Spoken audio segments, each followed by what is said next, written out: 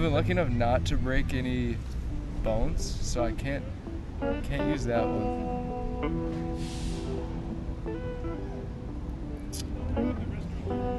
Fuck.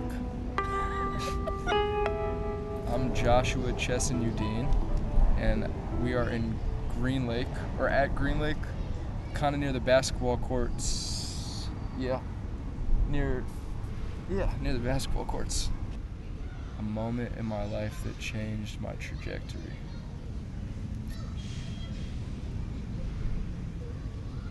That's tough.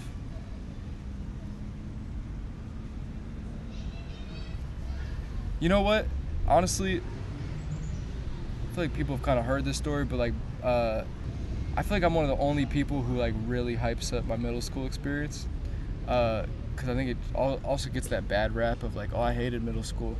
You know, it's the worst period of schooling. But basically, I went to Hamilton. I didn't really know anybody. I knew a few people that were going there from my elementary school, but I know my mom and my dad didn't really want me to go there because it didn't, you know, I think academically it didn't have the best reputation. But like, my best friends all went to that school. Like, all of my best friends came from like relationships that I formed at Hamilton. Those 3 years is like, they're kind of like this accumulation of like good, fun, awesome moments. But like one moment in particular,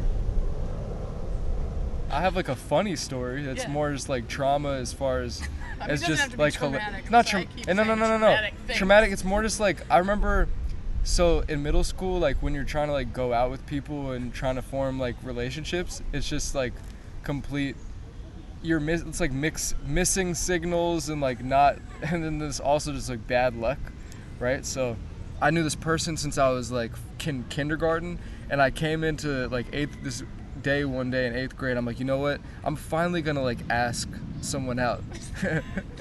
And I'm like, this is just, you know, it's literally just you like get them aside and you're like, do you want to go out with me? Like, no prep. It's just like, it's gonna work out this way. And I was so nervous like the entire day.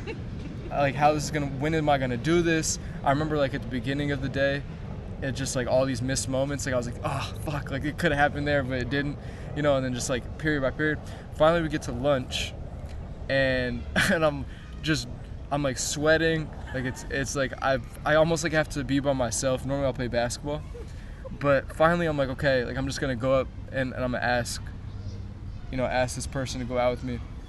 And I remember, you know, we were really cool, so it probably seemed very friendly. You know, like I think I put my arm around his shoulder. I was like really like close to the end of lunch, and I was like, hey. The moment I said, like, hey, do you want to go out with me? Like, her 2 or 3 best friends like yelled her name.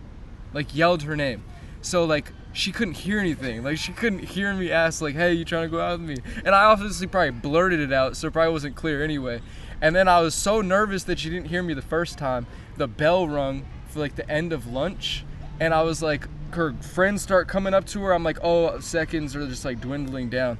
And then I think by that point I'm like, oh, this isn't gonna work. This isn't gonna work.